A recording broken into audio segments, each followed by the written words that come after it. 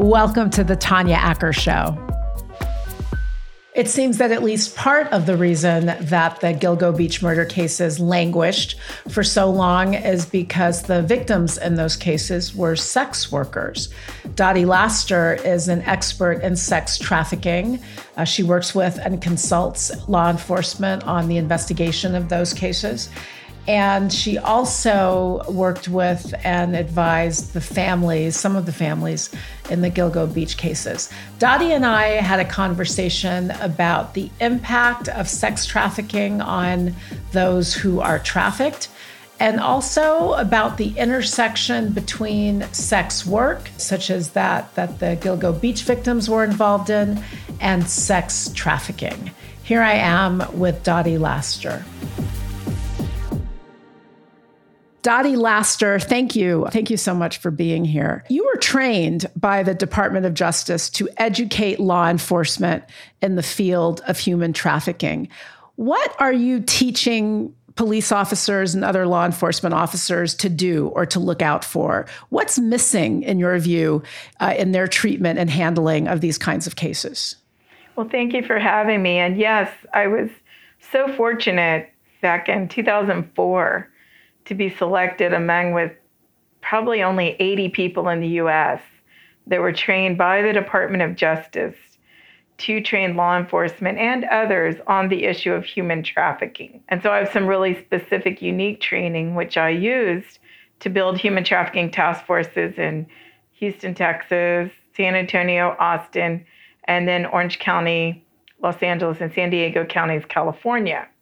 So I was in early, I got some great opportunities, and I still, to this day, through my own company, train law enforcement. I'm soon to go up into Chicago in a partnership with Northwestern University to train executive law enforcement officers, meaning the leaders of many departments on this issue. It's very important to all communities.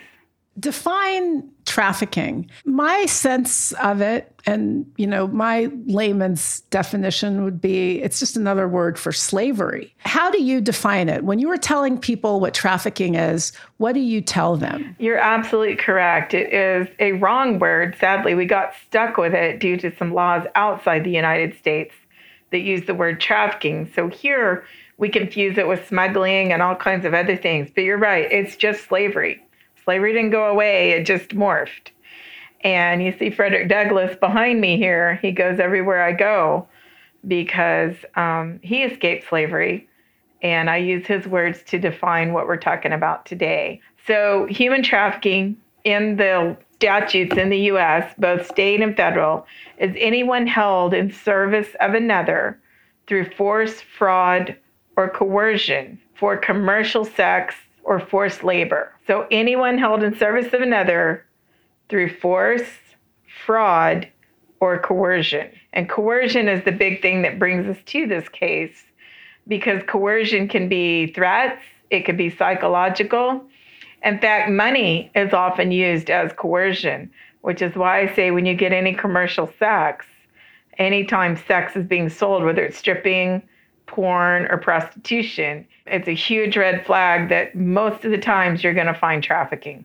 Do you think that, and I want to talk to you about the Gilgo Beach case in a moment, but do you think that sex work is ever consensual, or does it in your view always involve some element of coercion? Yes, I do believe it's always coercion, because if there wasn't money being exchanged, the folks wouldn't be having sex. So it's buying someone's body. And there's different levels of coercion, but the law states coercion, and anyone involved is responsible the same. So the buyer, the seller, the person that transports, the person that advertises, the person that benefits in any way from the exploitation of another person is considered responsible to the same as the one that hurt them or killed them. It's similar to the laws. If you rob a bank and you just happen to have driven the car, you're responsible the same as the guy that shot someone inside the bank. The laws were set up before we identified trafficking, and the human trafficking statutes gather those laws together and put them in the Trafficking Victims Protection Act of 2000. You've been involved in the Gilgo Beach murder case. You got involved very early on to assist some of the families of the victims. Talk to us about your involvement in that case. How did it first touch you? I first want to say I was truly honored, looking back now that I was there and asked to be a part of it, although deeply saddened and certainly words don't describe the horror of this case from all levels, not even simply the murders, but all parts of it. So I was involved when Megan Waterman was still missing. And someone reached out to me because of the commercial sex. We had known that she had been being prostituted and that she went missing from a hotel. And so I was reached out to by a nonprofit called Avaz and asked to help the Waterman family find her. And so we did. It also intersected with Shannan Gilbert being missing from the same area. And so I was also working with Shannan Gilbert's family to find her. Just simple things like the police weren't supposed to be searching. They were actually kind of refusing to do some of the things with canines and stuff like that. And Shannan's family asking them to do a training exercise in that area instead of officially searching is what led to led to Megan's discovery. It's amazing how many tricks and barriers we had to go through just to get simple things like that done, which led to dramatic results. It's actually why I started where I did with you, because your background is in training law enforcement and how to deal with cases involving trafficked people, victims of trafficking. But yet the families in this case really seem to have had a hard time penetrating law enforcement for a number of reasons. I know that we had police department that didn't want the FBI involved for some time because of the former police chief's own legal troubles. But separate from that, Dottie, talk to us a bit about what these families encountered when they tried to get law enforcement to look out for these missing women. What kinds of reactions did they get? We had varied from Megan's hometown, a smaller department that they actually knew her and families knew each other. They were very proactive with missing persons and doing from their end what was possible. Some of the other victims, not so much. It was very difficult to get an effective search. There may have been some searches, but Shannan's earring was found by her sisters days later outside on a boardwalk from the house she was last seen, even though law enforcement said they searched for her. And you're kind of like, but it's a single man with no women living there, and there's an earring that we now have her picture with the earring on, and no one noticed that. So there were simple things that led to dramatic results once they were discovered. When I got to the case when they were still missing, it was almost like they should expect to go missing. They were all believed to have made this decision on their own without coercion or force or any type of exploitation, even though there were so many people around them. And I think that was one part of the attitude problem of everyone involved in the case, the media, the police, even the community in some parts. The next thing is that this misunderstanding of them somehow being empowered because they sold their body, it's quite the opposite to that. They had no power. They had no power to say who they had sex with, when they worked. None of them had money. Even though, you think prostitution is lucrative, it is, but not for the person selling their body. So many things around them were harsh and mean. We always knew Shannan wasn't a body when she'd been found because the person that claimed to be her boyfriend, which I would not guess that was so, had broken her jaw. So we knew each one that was found that there wasn't that metal plate in her jaw. She was reported to have tried to go to school online before online was a thing.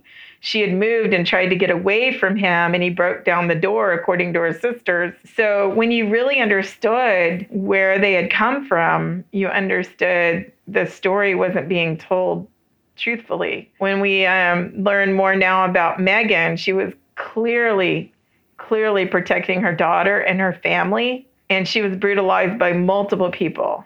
When I came to this case, when they did start finding the bodies, and one of the news agencies flew me up there, the headlines were literally hookers and serial killer. And it was so painful to the families. Just those headlines would come out over and over with each new discovery. And my goal at that point was to at least advocate for them as the best I could, so people would understand these were sisters, daughters, mothers.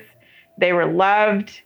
They were missed. People were searching for them. And, I still advocate not all of them were there willingly.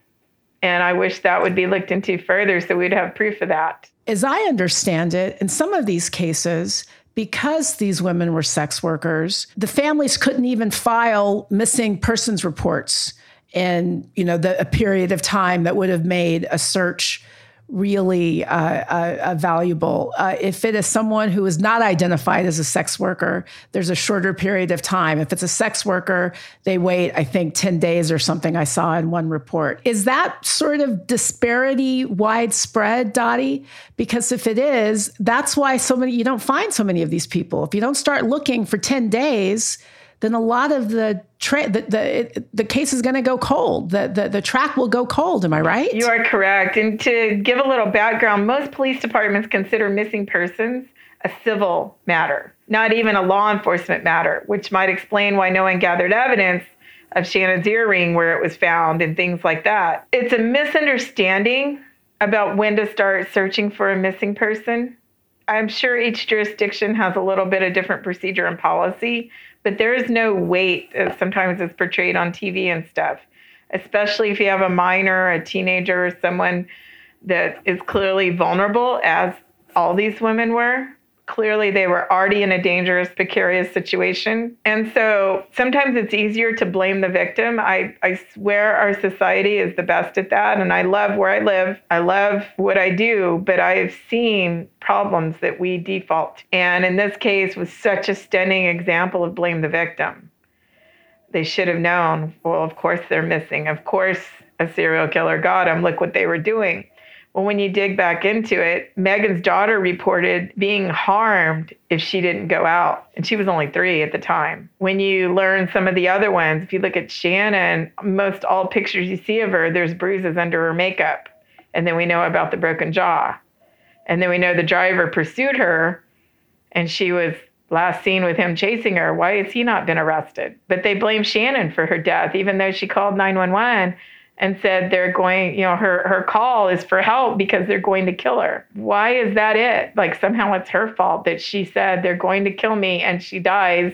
It appears at that moment. In any other case, it would be investigated. It was, of course, the discovery of Shannon's body that led to these other gruesome discoveries. Talk to us, Dottie. What was it like trying to work with these families? Because they're really dealing with a dual trauma. There's the trauma of losing a loved one, compounded with the trauma of having your loved one routinely disparaged and belittled and treated as if they're responsible for their own murder. What are some of the things that you did with and for these families to help them get through this? I wish I had better words to describe it, but the best I can do is to say this is like a nuclear explosion going off within your family.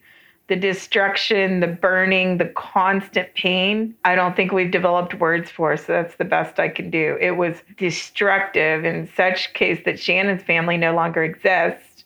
She only has a sister or 2 sisters left. One of the sisters and the mother are now dead violently, and I believe that that's part of the trauma. The other thing is, how did I help them? My goal was to reduce as much trauma as I could, and to be a go-between between these bad words and these horrible questions and the lack of movement and the family. So my goal was to absorb as much of that as I could and turn it around into their favor, to change the perception of the victims, to change what was in our way of getting a solution. And I didn't succeed at that. Obviously, it took so long, but we did report some of the corruption and stuff before it was addressed. And I look back at our emails now, my team was amazing. They were right on it. We were correct that was what was stopping it. And we had reached out to the FBI and asked them for help. And they responded, we should mail all our evidence certified letter to these people we were trying to tell them that we're the problem. And so it was frustrating.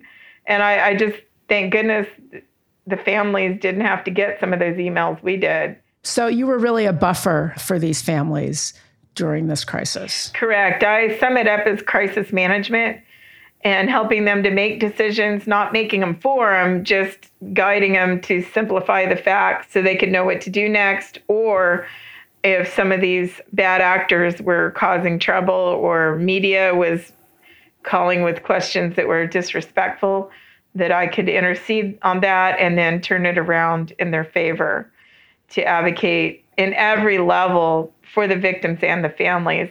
The other thing is to listen, to be there and hear what they needed and try to make it happen.